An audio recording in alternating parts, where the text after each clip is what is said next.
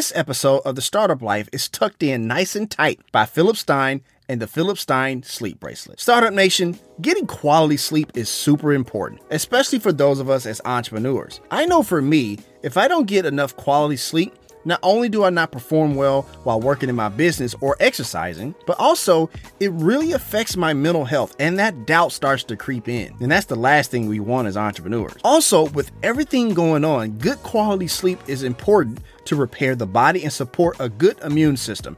And that is why, Startup Nation, I wear the Philip Stein Sleep Bracelet. The Philip Stein Sleep Bracelet uses natural frequency technology to reinforce our biomagnetic field to improve deep sleep, length of sleep, and overall sleep quality. This helps produce a healthier heart, regulate weight control, and helps strengthen the immune system, which helps destroy bacteria and viruses. Right now, when you go to philipstein.com, use code SLEEPEZ and you will get 10% off the entire store. That's promo code SLEEP, capital E, capital Z. So if you are ready to be more productive in leading your business, go with the Philip Stein Sleep Bracelet, proven to be natural and safe to give you a better, deeper sleep. It's time to be about that life, the startup life. Here's your host, Dominic Lawson.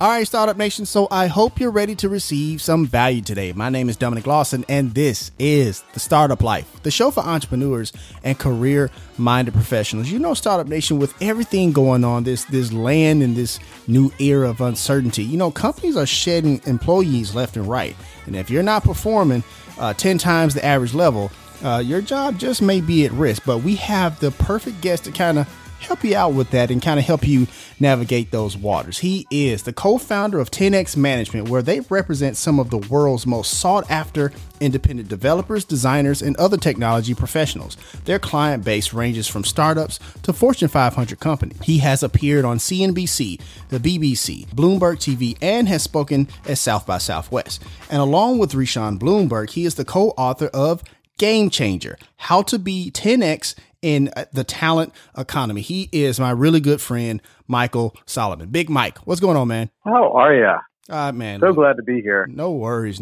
Look, man, we can definitely use your help, man. Are you ready to pour some knowledge in the Startup Nation? I'm going to do everything I got. It's all there for the picking. I hear that. So, you know what? First things first, man. Let's get this party started off right. If you would, just kind of share your origin story and your background a little bit before we move forward. Sure, I'm happy to do that. It's actually, it wasn't that interesting until a few years ago. It got a lot more interesting, but I'm going to give you the 2 or 3 minute version. I'll include a little triumph and a little tragedy along the way to just try and make it interesting. Okay. So, back when I was in college, I dated a wonderful young woman whose mother was Bruce Springsteen's co-manager, and her stepfather was his biographer. Okay. And this was a big opportunity, sort of pointing me in the direction of the music industry, because I was offered a job to go on tour with Springsteen when I was in my early 20s, which was pretty amazing. Right. So that was a lot of triumph and a great way to start my career, and I'm going to come back to that in a second. The tragedy part is that she was diagnosed with a rare tumor, a sarcoma, and after a long battle and our being together for 4 years, she ultimately died from the disease, and that was very informative. Thank you. It was very informative for my life, being 23 years old and having that kind of understanding about my own mortality, and that life was, short and not to be taken for granted. And I think that set me on a little bit of a path that sort of informed all of my decision making. Right. So long story short, toured with Bruce, worked with Sony Music after that and doing international marketing. When I was 25, Rushan and I decided we were going to go out on our own and start Brickwall Management, which is an artist management company in the music industry. Right. And we were doing this largely having observed Springsteen and his management, which is John Landau and Barbara Carr. And the really amazing thing was, I got this up close personal view of all of this, but no one explained to me, like, this is not the normal relationship. This is the 10X relationship. This is perfection. These people are all, from Bruce to the managers, are all like, top of their field, top of their game. So when we set out to emulate that, we weren't quite clear that what we were looking at was like, it's like, I want to be Steve Jobs. We didn't get that. Gotcha. And the good news is we didn't know that, so it didn't get in the way of starting it. So 25, we left our jobs, and went and started this business, and that business is still operating 25 years later. We've managed people like John Mayer and Citizen Cope and Mark Broussard and Cupid and, that's kind of dope, man. Yeah, Vanessa Carlton. So it's awesome, but as everybody knows, in the early 2000s, the music industry got really badly disrupted by technology. All of a sudden, there were these files that you could download. You didn't have to necessarily pay for them, Right. and CD sales slumped really badly, and the industry was in a free fall. And we sort of looked out at the landscape and said, whoa, what are we going to do here? We need some kind of pivot or something else. And that was when, after, throwing out a lot of bad ideas that Rashawn is very good at saying, you're really creative and you have a lot of ideas, but they all suck, or aren't viable or whatever. Gotcha. I finally came and said, what if we manage tech professionals? These are the new rock stars. So we said, let's try it. We did an experiment, and we basically set up a talent agency for very high level freelance professional technologists. So these are data scientists and programmers and designers and user experience and project managers, and it worked. First of all, the media loved the story because the media wrote so much about how the rock star managers are managing the new rock stars, which was lovely and sort of the best publicity campaign I've ever been involved with, considering we had no publicist and it wasn't really a campaign. It's particularly ironic. Right. And that was the launch about 8 years ago of 10X Management. And as would have it, our entrepreneurial spirit is there deep. And in the last year, we started another company called 10X Ascend, which was an outgrowth of 10X Management. We realized along the way that the same reason that some of these technology folks want us to help with their freelance careers, they also need help in working out their compensation packages for full-time jobs. And we don't find them their jobs. They just come to us and get guidance on how to negotiate and structure their deals. So that's sort of the newest business. And then the last part, which I won't get too far into here, is I've been involved in co-founding 3 different nonprofits. One is named after Kristen, who died in my early 20s, and we raised about $20 to $25 million that's gone towards sarcoma research. A few years after that, Gotcha. 20 years ago this past year, we launched Musicians on Call, which is a nonprofit that brings musicians into healthcare facilities, and it's the largest organization that does that in the country and possibly the world. And then most recently, something called the We Are All Music Foundation, which is modeled after Robinhood, which is a financial industry organization that raises money and distributes it to best-in-class nonprofits. So that was a bit of a long answer, but I think I kept this to 3 or 4 minutes. I promise. It was a lot of ground to cover. No. I loved it. There's a lot to dive in there. And I actually wanted to ask you something because, you talked about the disruption of the music industry and stuff like that. We all know about the Napsters and the LimeWires and the iTunes and stuff like that. What are some of those other differences like between the music industry, between, like the 90s and stuff like that, and even now? Like, what are some of those big changes that you kind of either didn't see coming or you're just like surprised that happened, or kind of talk about that a little bit? As it relates to the music industry specifically? Yeah. Yeah. I mean, I think that what we saw was, because the file sizes were smaller than video, music was the first place. And it was easy, that was one of the first formats that came around that was very easy to do this with. Gotcha. But really what it was the canary in the coal mine for the book publishing industry, the media industry, certainly television and film. And it was really interesting because if you go back, there were people who worked in digital at the record labels who were screaming in the halls being like, the sky is falling. Right. And none of the executives were willing to listen. I mean, these are early days of what was going on. And these digital departments, I think many of the leaders of those companies knew they needed them, but didn't really know what they did or didn't really care that much. And all of a sudden, at a certain point when it started impacting sales, even a little bit, and the media was growing and growing, and there was Napster and all of that stuff, companies started to realize what was going to happen. Then really what you saw is as the downturn took full hold, you saw these companies having to lay off, especially record companies, and having to lay off massive amounts of people. So ultimately, to bring this back around to what we do now in the book, they had to do more with less.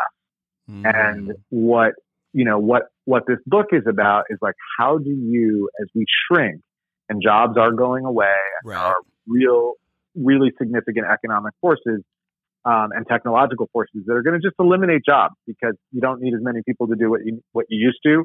And automation and AI makes it a lot easier to have machines do what humans used to do. So you're going to be doing more with less. And the sum total of what we get into is when you have fewer people, you need better people. And we've reached a point where the people who are great can have such an impact because of technology. When we talk about 10Xers, which is the thesis of the book, these are people who, often deliver 10 times the value of one of their peers. And, you think that this is a crazy concept, but then you look at, companies and individuals who built massive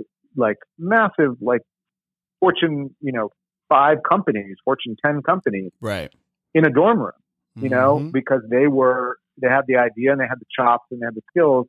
And what we did is we sort of looked at like, what do these people have in common who are really great, and what do they care about, so that we could both help the readers of the book and the people we deal with understand, like, what do you need to do to make your company a place where these 10Xers want to be? And also, that's the first half of the book. And the second half of the book is, if you're not already a 10Xer, what can you do to make yourself more 10X? Because they go hand in hand, and no one was born a 10Xer. Like, they all did work to become that. So we're figuring that out. For sure. Thank you for sharing that. And that's why I wanted to ask you about the music industry, to kind of talk about disruption. That's something we talk about here on the Startup Life quite often, about how sometimes there are people, if you're paying attention to what's going on around you, you kind of can predict the future a little bit, but maybe that's just me. I don't know. And that book, Startup Nation, that Michael is referring to is Game Changer: How to Be 10X in the Talent Economy. And that book is out today, Startup Nation. We're going to make sure you click the link in the show notes to add that to your entrepreneurial toolkit. And so, and in reference to the book, let's kind of dive into it a little bit, because, you talk about, the talent economy. What is something that's very common in this new 10X talent of tech workers and stuff like that? What is that one common thread that they all share that employers need to be mindful of? Great question. So the people who you want to have in your company, the things that they have in common, the things that we've seen, the things that our client base, the technologists we work with, really have, are a few qualities that I just love. And these are people I love being around in general. Right. They like problem solving. The harder the problem, the more difficult, the more challenging. They're not the ones who go in the other direction when they think something's too hard. They just get excited. So that's one thing. Another thing is they are lifelong learners. And that's part of the reason they're like the challenges. Right. These are people who teach themselves everything. And actually, one of the things that we occasionally have to help them understand is, just because you can do it and you're capable of learning it doesn't mean you should do it. Right. So, just as an example, these are people who make, anywhere between, $150 and $1,000 an hour. And sometimes you have to remind them, like, I know you can clean your house, but you could pay somebody to do that. Like, when you're taking away time from work, it's costing you a lot more than it would to pay somebody to do that. And that's how our economy grows. Right. And they get it. Like, it's not like this is lost on them, but because they're so good at learning, when there's a contract to do, they're like, let me go do a little research on contract law and see if I can figure this out. It's like, no, pay a lawyer to do that. You don't need to do it all yourself. Mm-hmm. But as a quality, the fact that these people love learning and are always looking for it is great. And part of what goes along with that, and part of the best way to learn, is these are people who are receptive to feedback, and even the best of the best will even solicit it if it's not coming. So one of the things to recognize is we all have blind spots, right? There's things that we're not good at, or there's things we're not even aware that we need to improve, and we can't see them. It's a limitation of being human. but the person sitting next to us or above us on the org chart, or somebody who's not in our organization but knows us and cares about us, can be a great roadmap to say, hey, did you know that you do this? And it doesn't always work out so well. So, I'll just give you a very tiny example, but we're living in a moment of great social change, and absolutely, especially as it relates to BLM and it relates to Me Too. And I don't want to boil those things down to acronyms and hashtags. I got you, but I want to be very appropriate and sensitive to these things. And one of the things I do is I advise a startup, and I have a great relationship with both founders. One of the two founders is a woman, and I've sent emails to them saying, "Hey guys," and she's a strong feminist, and right. she also knows that I'm open to and love feedback. And she told me, like, I'd really prefer that you don't use a masculine term. Right. And she said, I know you don't mean anything by it. It's not like I'm offended, but that's just a change that I would love to see. And I was grateful for the feedback and have tried to change it. And I already know that once, since being told about it, I've done it again. And she was kind enough to tell me again, and I thanked her. And it's strengthening our relationship because she knows that I'm a person who's open and willing to hear it, and that I'm actually eager and grateful for hearing it. And she doesn't, she's not feeling, I don't think that there's a moment of feeling weird about telling me. And I said the second time she told me, if I do this again, and I really hope not to, please don't stop telling me. Like, I don't want you to be uncomfortable, right? Because I'm not able to change that quickly, right? And that kind of feedback is a very important part of what 10Xers want. And the other thing that they really hate, and this is really important for companies, especially larger companies, is bureaucracy. Because in bureaucracy, what you often find as an answer to why can't we do something is, well, that's not how we've done it, or that's not how we do it, or we've never done it that way. That is like for a 10Xer, they don't ever want to hear that. No, they don't. There's a good reason why we've never done it that way. That's fine. But like, just because we haven't done, that's sort of like anti-innovation. Right. And then, I think that covers a lot of the biggest traits.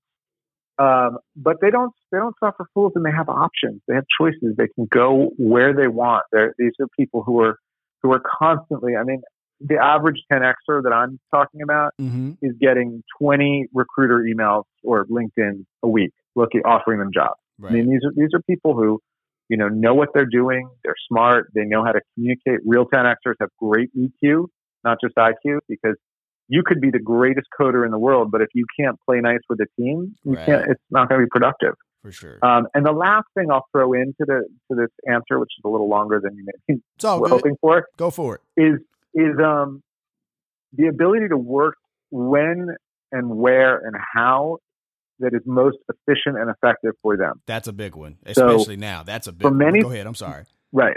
For many programmers, they get into something called a flow state. And this is true for writers, for artists, for almost any profession, where you get into, after a certain period of time of focused concentration, no interruptions, you get into the zone where you're now working faster than you usually do, better, you're in there. And the last thing you want is getting to that state where you're working 2, 3, 5 times as fast as you usually do. And either you have to stop because you have to go to a meeting now, or somebody taps you on the shoulder to ask you a question, or, and creating the ability for these people to get to that optimal state is in your interest as an employer, as a team leader. So I think that's a good answer on sort of what separates them.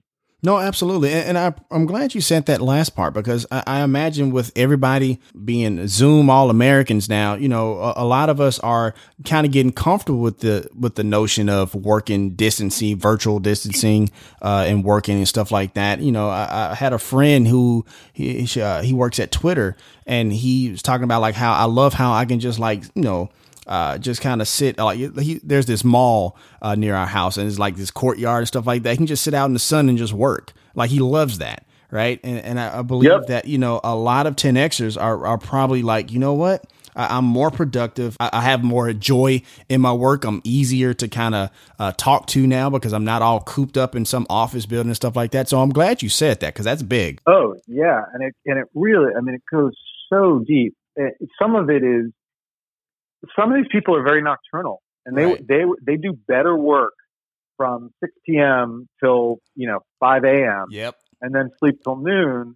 And a lot of companies are like, I want to know that you're working during working hours. And for certain jobs, that's needed. It's not like I'm saying the whole company should work that time of day. Of course. But many people who are working on a project and individual contributors, doesn't matter what hours of the day they do their work. Yes, they need to be at the stand-up meeting at 5 o'clock, but it doesn't matter what hours they do it. And we're constantly talking to companies who say, well, I know you, and this is of course before the pandemic, but like, I know you have people who can work remotely, but I really want somebody in my office. And what we say back to that is, we're happy to do that. We will provide somebody on site if we can. But what you've now done is you said, we have to give you the best person that we have who's in, a 50-mile radius of where you are when you give us a requirement that like, it doesn't matter where they are. We can give you the best person we have anywhere who's going to be best suited for the job, regardless of their geography. And don't you want the best person for the job, not just the best person near St. Louis or near where, Memphis? Right. So, it's a really interesting thing. And, the pandemic really helped accelerate people understanding this.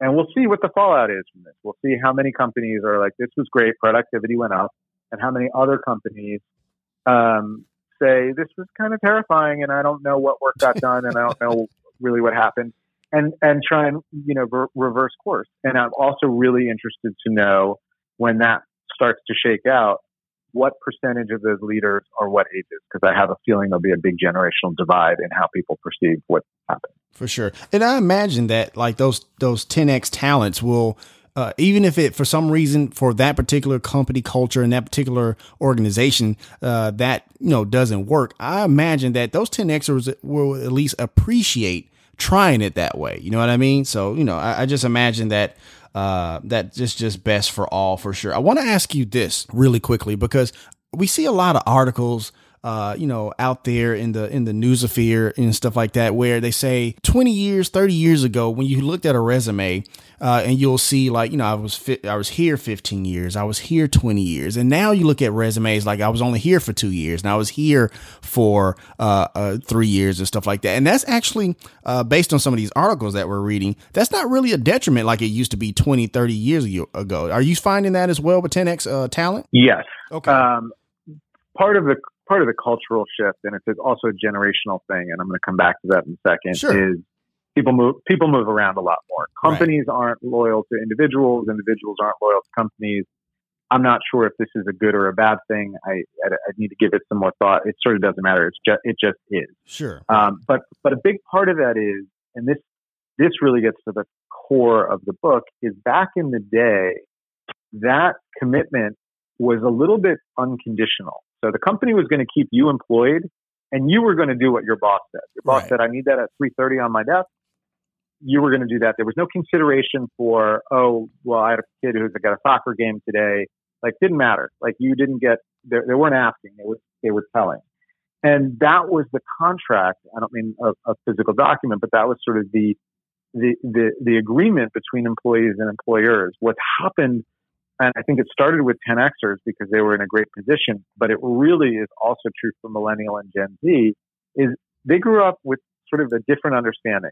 Their commitment to anything is much more fleeting. So whereas we had, I don't know your age, whereas I had to decide, do I want to plunk down $20 on this album, on the CD, right, and commit to this, and I'll own it forever? They plunk down, a fraction of that, and they have access to all the music in the world. And they don't own it, but they don't need to own it. They don't care. Right. And that's true with Airbnb, and it's true with Uber, and it's true like everything. The home ownership numbers are down for these generations. Their commitment and their need to be locked into something is the opposite of what it once was. And I think this goes back to social media and sort of the news cycle and the speed at which things are coming to them. It's just a different level of commitment to anything.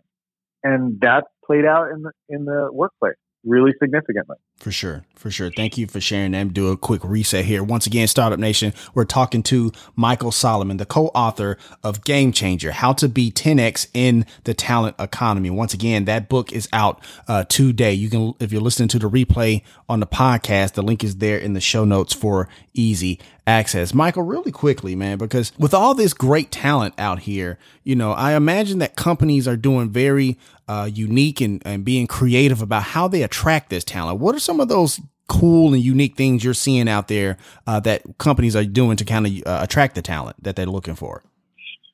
I'm so glad you asked that question. Sadly, I don't see a lot of companies doing cool and unique things. It happens. Okay. And certainly in startup land, you can find articles of like crazy offers that were made to people.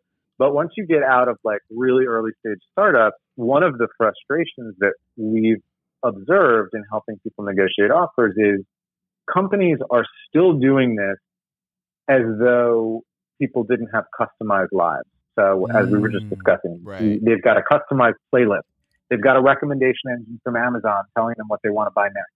They've got Netflix feeding them what they want to watch next. Like everything is customized to the individual. What happens with job offers? True. That's so true. I'm sorry, I didn't mean to cut you off. I was in the amen corner there just now. Go ahead. No, it's all right. Job offers don't get customized at all. They usually ask one question before you get a job offer.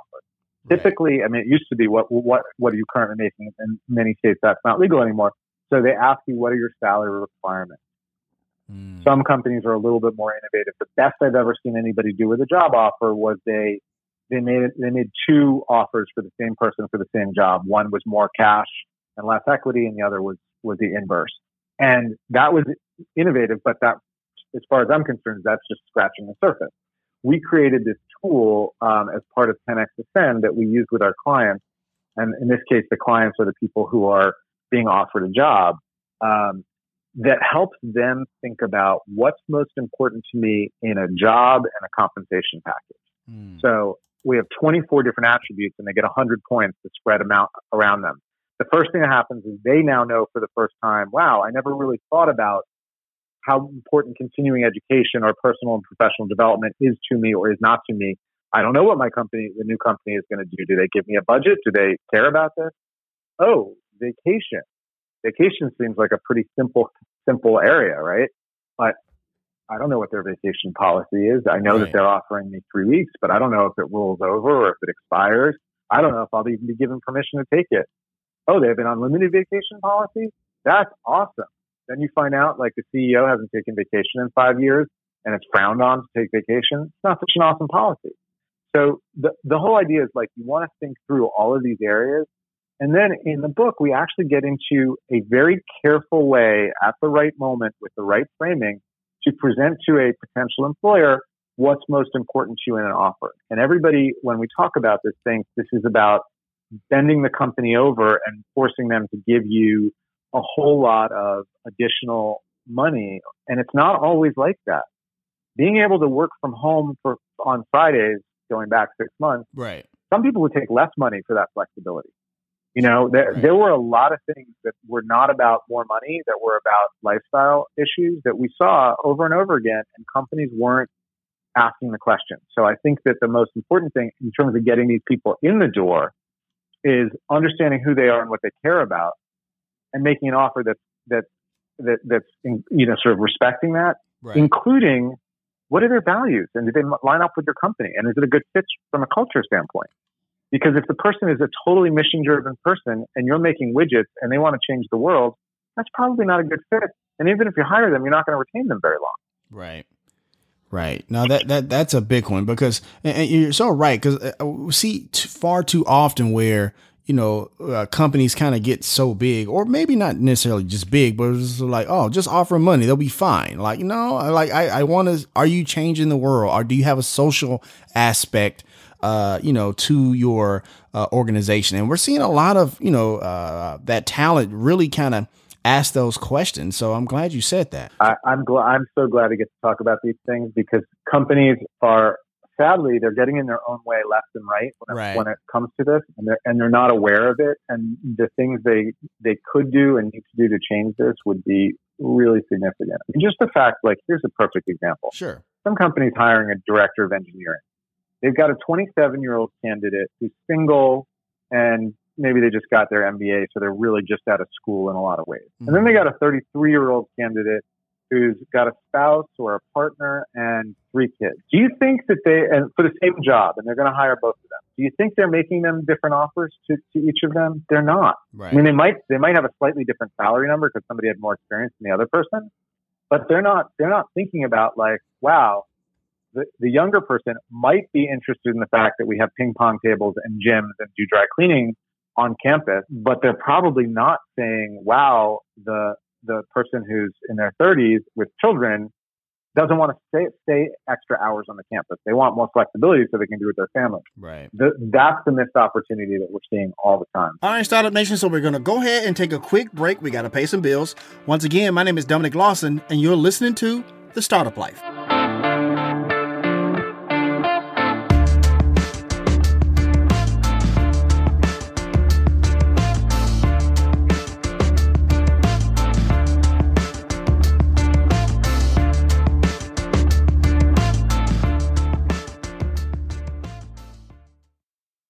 This fresh coat of the Startup Life has been sprayed on nice and smooth by Wagner and the Flexio series of paint sprayers. Startup Nation, my wife decided she wanted to rehab her childhood home. The goal was to fix it up and invite a nice family to rent it out. We knew one of the biggest jobs we had to undertake was painting. However, from the walls, the cabinets, and even the siding outside, it was going to be a big task. As entrepreneurs with a company to run, we knew this was going to take up a lot of our time, which is why we decided to get a paint sprayer. And after much research, we decided to go with the sprayer from the Flexio series from Wagner. Startup Nation, these sprayers are top-notch because of its flexibility to paint or stain walls, furniture, cabinets, and more. It's 10 times faster than using a paintbrush, which was a big selling point for us. And you can paint or stain right from the can. It's also easy to clean in 5 minutes, and being great for indoor and outdoor projects, a paint sprayer from the Flexio series clearly needs to be part of the arsenal in your garage. So if you're ready to stain your deck, or like me, fill your daughter's request of a bubblegum pink room, up your game with a paint sprayer from the Flexio series by Wagner. Take it from me, your time will thank you. This episode is sponsored by Swanson Health.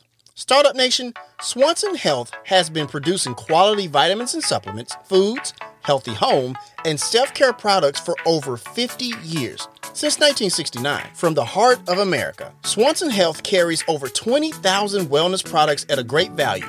Pick up all of your favorite health products, plus discover new ones for your wellness routine, all while leaving money in your pocket. If you want to try any of Swanson Health's great products for yourself, use code STARTUP20 for 20% off at swanson.com. We have a link there in the show notes if you listen to the replay. This episode of The Startup Life is powered by Colony Spark. Startup Nation, with our economy in flux, there is a lot of mixed messaging out there. If there was ever a time to take control of the narrative and let your customers know that you're here to serve them, it's now. And that's why you have a friend in Colony Spark.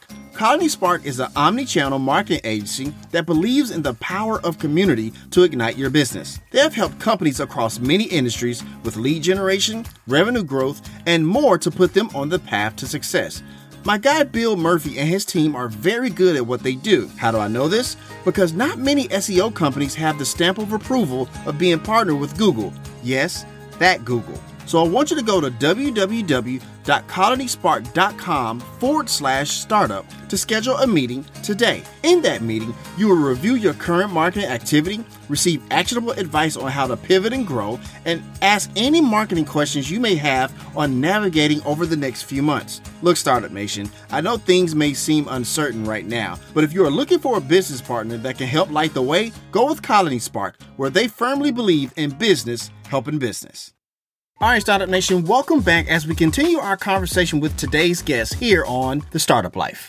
Let me ask you this. If I'm, especially given this new normal in a pandemic, mind you, and I'm looking for a new job and I want to put myself out there to kind of climb that corporate ladder, what are some of those things I need to leverage in my resume? What do I need to have on my resume, not have on my resume? I guess how do I make myself look more attractive to where I can use that leverage to get ultimately the job experience that I want is what I'm asking. So there's a few things that I would say on this, starting with some people want resumes, some people want LinkedIn. Right. This getting ready for this process is one of the most important things you're going to do. Like when you think about how much time people spend researching a tennis racket or a pair of shoes they're going to buy, like they can go pretty deep in the rabbit hole looking at reviews or TV or whatever. Like that's a small decision compared to what your job is. So put in the time and do it in both places. The second thing I would say is get very focused on what you've done. Your resume is going to show where you did it, but I'm not so interested in I was part of a team and blah, blah, blah. I want to know, like, I worked on this and the results of this were X, Y, or Z. I want to see data. The other thing that I think, and this is a little bit more in the interview process, is I want to see somebody who's got some EQ. So one of the things that we look for when we interview is I want to hear you tell me about a time that you screwed up, and I want to know that you're not giving me the story of your screwing up and telling me how it was really other people's fault. I want to just hear that you screwed up, you acknowledge it, you learned from it, you corrected it, and you're not going to make that mistake again, and you have the humility to take responsibility. Because one of the things that we talk a lot about for companies and individuals is something that we call the sabotage impulse. These are, people who have this are the ones who are always defensive. They don't want feedback. And if you give them feedback, they're going to say, but that wasn't my doing, or that was somebody else's fault. And they're blame throwers. They're constantly like ducking and covering. And what that does to a team is everybody around them is always watching their back because they don't know when something's going to come flying their way that they had nothing to do with. Right. So one of the things companies need to learn to do is get really good at screening that out. And one of the things candidates need to do when looking for a job is showing that they have humility, they have interest in growth, they want to keep learning. You see, in looking at resumes for, our world, you see people who have like huge expertise with languages that sort of were 20 years ago, and they haven't learned anything new. And then most of the people that we work with, when I look at them, they're like, yes, they know those languages from 20 years ago, but they've also learned every new software engineering, not every new, but many new software engineering languages each year. And these are people who call me or email me regularly and say, what's the newest thing? What are you seeing a lot of requests for? I want to learn something new. So showing that you have a desire to continue to grow and you want to grow with the company and you want to care about the values and you want to make sure it's a good fit, I think are really strong steps to show a company that you're a better candidate than the person next to you. For sure. Thank you for sharing all of that. For sure. I want to kind of shift gears a little bit because we talked about at the top of the show that you and your co-founder Rashawn are founders of 10X Management, where you represent some of the world's most sought after independent developers and designers and technology professionals. What are some of those expertise that tech companies are looking for these days? What are some of those top expertise that tech companies are looking for these days, in your opinion? I mean, I think that's always a moving target. Fair what enough. We're seeing a lot of right now is React Native, which allows you to develop both iOS and Android on the same platform, and saves you sort of having to do two and maintain two. We're definitely seeing a lot of that. We continue to see a lot of Python, and we're hearing a lot about Flutter, which is like React Native, but is a language that's newer, and we have people who are very bullish and enthusiastic about it. But like I said, that's like, if you ask me, like, is that the hot thing? It's not the hot thing yet, but I have a feeling that's about to be the next hot. For sure. Thank you for sharing that. Well, and you talked about this earlier, given our, social unrest with, BLM and Me Too and stuff like that. And when we talk about tech, we hear quite often about how there's not many people, the diversity issue in tech. There's not many people of color. There's not many women and stuff like that. Are you seeing like a ramp up in big tech companies looking for diverse candidates, or is it kind of the same? What are you seeing out there? I mean, the big tech companies are putting huge efforts in trying to address this problem. I mean, There's no question. They all, none of them like the optics. I think some of them, and certainly we're talking about companies are made up of people. I think some people are much more clear than others Right. about the value of diversity as opposed to checking the box. Sure. The funny story that we share about the value of diversity, which is not, it's a commonly known case study or example, is right. When Chevrolet was naming the Chevy Nova, it was very clear that they didn't have anyone who spoke Spanish in the room, because that person might have said, in Spanish, that means doesn't go. Right. And they might have chosen, since it was going to be a global brand, to not use that name. Or they might have chosen to do it, but at least they would have known. Right. And that's, to me, the reason that you want to have diverse voices in the room is not so you can check a box and feel good about your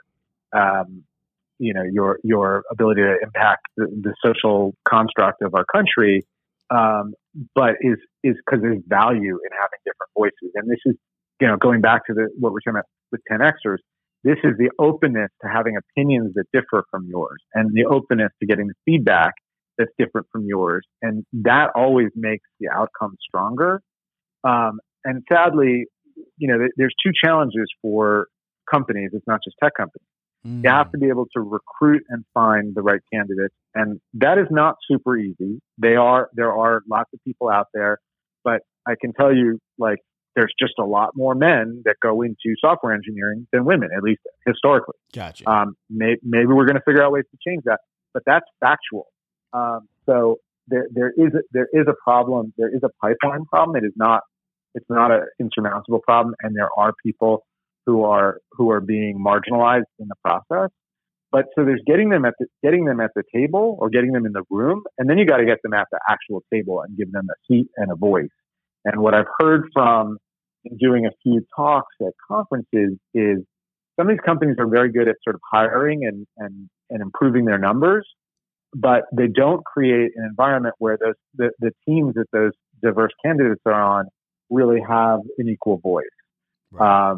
And that's something that's really got to be looked at and continue to be worked on. And I just hope that everybody who's doing a good job hiring diverse candidates can take a moment from patting themselves on the back to looking at, not just did we get them in the door, but did we give them an opportunity to succeed and thrive? And more importantly, are we getting the benefits of their diverse perspective? For sure. Thank you for sharing that, for sure. I want to ask you this really quickly, because I know on your website, Startup Nation, there's a blog on 10xmanagement.com. We have a link there in the show notes for easy access if you listen to the replay on the podcast. If you want to check out the 10X management company on the website there, you have a blog where you talk about HR people and stuff like that. So I want to ask you this, because I imagine that, we talk about retaining talent, recruiting talent, and things of that nature. It just goes to show that the HR position at a company is just super critical. So I guess I'm curious, what does it take to have, not just hire great talent, but what's the mindset of a great HR person to find that talent? Because I imagine that because that's kind of the gateway to, innovation, the gateway to great talent, the gateway to a lot of stuff. So kind of talk about that position in HR, if you don't mind. It's really interesting. I just read this book called The Anatomy of Peace. Okay. It's not relevant for this, for overall, it's not relevant for the topic, but the reason I'm bringing it up is it gets into, it's a book about psychology. It gets into, you can view other people as objects, or you can view them as people. And when you view them as objects, and by the way, we're all guilty of this. When I walk in to buy a coffee at Starbucks, there are days where I'm not seeing the barista as a human being. I'm seeing them as somebody who's going to make my coffee for me. And that's fair. All I want from them is my coffee. I think we all do that a little bit. Everybody does that to a degree. Right. I think that the best HR people are the ones who stay very connected to seeing people as people. The way that we see this play out is, and look, I've never done that job of recruiting, and I'm not an expert at that part of the job. But what I hear from people on the other end is they're constantly getting approached by recruiters and HR people or internal recruiters who see one word on their LinkedIn and they're now trying to hire them for that word. So the example might be, I spent the weekend playing with Flutter. It's pretty cool. I like it. Mm-hmm. And literally that person is the hiring manager is looking to hire somebody who does Flutter. So as a result of that person making that post, they came up in the search. The HR person didn't read it to see, they're not an expert in Flutter. They've just started playing with it. And then the email they get is like, we hear you're a great Flutter developer.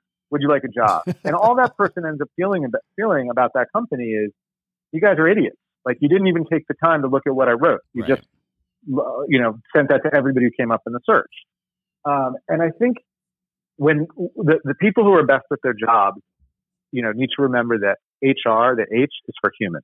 Like, this is super important. Big facts. And to sort of flip it around, I also don't think HR is usually super responsible for or super in control of retention. I think that the way that they are involved in retention is bringing in the right people, setting the right expectations, and structuring a compensation package and a deal that really meets the needs of both the company and the individual. Right. And they have to really see that balancing both.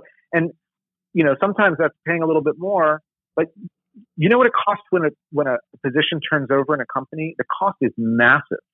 So if you pay somebody a little bit more to keep them happy, right, and they don't leave, you're net positive as a company.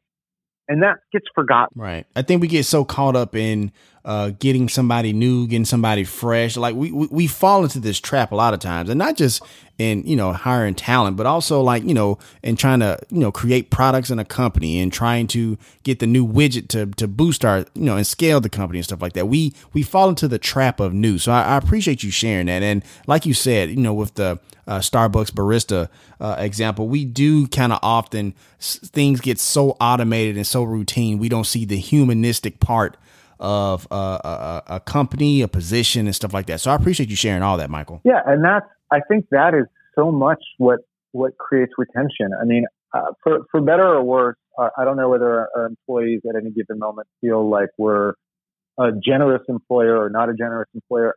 I would be very surprised if we have any employees who couldn't look somebody in the eye and say, my employers are far from perfect, but I know they care about us as humans. Right. And they care about our lives, and they want to accommodate our lives when our lives get bumpy. And that's just about being a good human. I mean, yes, maybe that's my definition of being a good employer, but let's start with just being a good human. Right. And if a company makes, slightly, first of all, I don't believe a company will make less money doing that. I think they'll make more money. Right. Because you get committed people. We all have worked with people in our lives where I use the expression, this is sort of the way I would say it, that I would follow them into battle. Like, I would follow them to the end of the earth because they've just been such good leaders. And that's what you want to be as an employer. That creates retention, loyalty, employees who go the extra mile. Once again, Startup Nation, we're actually wrapping up with Michael Solomon, the co-author of Game Changer, How to Be 10X in the Talent Economy. I want to go back really quickly, man. Kind of tell me about, rocking with Springsteen, the boss, a little bit, man. Kind of tell me about that experience a little bit, if you don't mind. Sure. I mean, as I was saying, he and his managers, and we actually interview both of his managers in the book, are 10Xers. These were the first 10Xers. We didn't have the word yet. We didn't know that word yet. But these were the people that we met who were just so above and beyond other people who do what they do. And Bruce is that. I mean, and it's not just the songwriting and the guitar playing and the performing. Right. It's the human being. Absolutely. It's the guy who cares. It's the guy who, jumps into politics even when he doesn't want to jump into politics because he sometimes feels like he has to. It's the guy who I've seen, get off the stage in front of 60,000 people and say all of the perfect words to that audience so that each audience member felt like he was speaking to them, and then go to a little label party dinner, at 3:00 in the morning with, 12 of us in the room and make a toast to thank the people that are working on his behalf with this same elegance and customization and just beauty in his language to make people feel appreciated. And then his managers are, every bit the same, and how they run their business and their team, his team, and it's a beautiful thing to see. It's not something you just sort of can peer in and get a glimpse of and understand it. You get elements of that, but when you really get to see behind the curtain and live behind the curtain, which I did for a couple of years, it was magical and empowering. I hear that. Thank you for sharing that. Hey, Mike, let me ask you this, man. What's your entrepreneurial superpower and why? Oh, I think it's changed over the years. Okay. I think now, and it's not purely entrepreneurial, but I think it's just seeing opportunities everywhere I look. And I hear that. That's always been there for me. You know, when people talk about entrepreneurs being made versus being born, I feel like from a very young age, I just saw the world as businesses and as opportunities. And I continue, you know, with COVID, I just started looking around and seeing like all the things that could be done to improve things and make money and help people and find opportunities. And I feel like that's probably the superpower and the super weakness that goes with my superpower. And that was only offset by having the business partner that I did, is I have a lot of those ideas. Fair enough. If you don't have somebody trusted who can give you that feedback and help you filter, I would be chasing myself down a lot of rabbit holes. For sure. You know, real quick, man, you know, talk about that relationship. Talk about that relationship with you and Rashawn a little bit, you know, and how you guys work as business partners. Sure. So, I mean, it's pretty funny. We met in third grade and have been essentially best friends consistently since we were 8 years old. Gotcha. So that's, you know, over 40 years at this point. I'd say we fight like brothers and we fight a lot. And we have very different perspectives on the world. He, you know, I don't think he loves brainstorming the way that I love brainstorming. Gotcha. And we complement each other really, really well. That doesn't mean that it's always easy, but you know, I had my 20th wedding anniversary, this past, month, and you know, relationships take work, and anybody who's in one either knows that or frankly isn't doing it right. Right. Or maybe I'm doing it wrong. Maybe it should be easier than it is. But I would say, you know, he's also been married for, you know, probably 25 years. And then we started this company, our first company together, 25 years ago. And that was far from our first entrepreneurial endeavor. I mean, in high school, we did a t-shirt business. We did keg parties which was not super legal. We did a fake ID business, which was definitely not legal. Gotcha. Although we did misspell the word license inadvertently, which made it a lot more defensible. Right. No, we were not always the geniuses that we like to think we are. Gotcha. You know, it takes work and it takes commitment. And one of the best things that we've done, even though, you know, we've sort of got all this experience, and this is really important, and it's very much about, you know, drinking your own Kool-Aid is, in the last few years, we got an advisor for our company, even though we don't have an advisory board. We just got one advisor who we met and we love and who helps us navigate and gives us the feedback about our blind spots and helps us see around the corners, which is the same thing that we do for our clients. Gotcha. But you still need that third party point of view to be able to see some of these things. And, you know, when we talk about seeing around the corners, we call that future vision. Like, there's times he's like, you realize that this is about to happen. We're like, hadn't really thought that was about to happen. Or you realize the result of, you know, something you're doing is going to have an unintended consequence. It's just, no matter how good you are, no matter how smart you are, you can't see everything because you're seeing it through your eyes, and other people have different perspectives. For sure. It's an amazing partnership. You know, one company's 25 years old, one company's 8 years old, one company's 2 years old.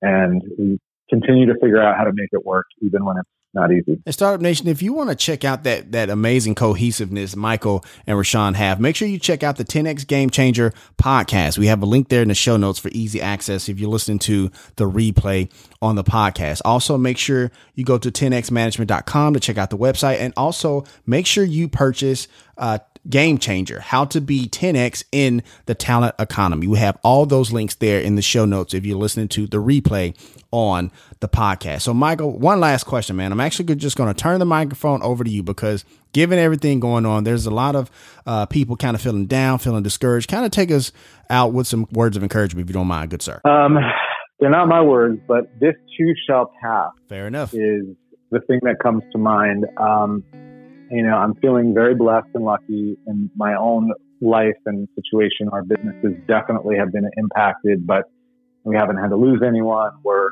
still paying our bills personally, professionally, and I feel very fortunate about that. So I don't want to sit stand too much on a soapbox when I'm not in the thick of it with people who are really struggling. But the best thing I can say is you're not alone. No one's alone. And if you feel like you're alone, connect with people because we're all in this together. And everybody is feeling unsure and worried. And the best thing you can do is when you're in that situation is do it with other people. For sure. Awesome stuff. And that's going to wrap up this session of The Startup Life. We want to thank Michael Solomon for coming on the show. Thank you so much, my man. It was a pleasure. Thank you so much for having me. And I hope I get to do this again with you at some point in the not too distant future. That might mean I need to write down a thought. We'll figure that out. Sounds great. And as always, Startup Nation, if you have an idea, be about that life, The Startup Life. If you want to let us know what you think about our show, have an idea for a show topic, or would like to advertise on our show, send us a message on the Startup Life Podcast Facebook page. And while you are there, like and follow our page as well. It's a great way for us to engage with you, Startup Nation, and really grow our community. The link is there in the show notes. Subscribe to the show as it can be heard on Apple Podcasts, Google Play, Stitcher Radio, Spotify, or even on your Facebook timeline or any other platform you like to get your podcast. If you are listening on Apple Podcasts and you find our content valuable, please give us a 5-star rating as it will help us climb the charts and help more people find our show. You can also listen to the show on the Startup Life Podcast new website. There you will find the all-new startup blog where I write on many topics that are interesting and helpful to you on your path to entrepreneurship. And hey, if you have an idea, be about that life, the startup life.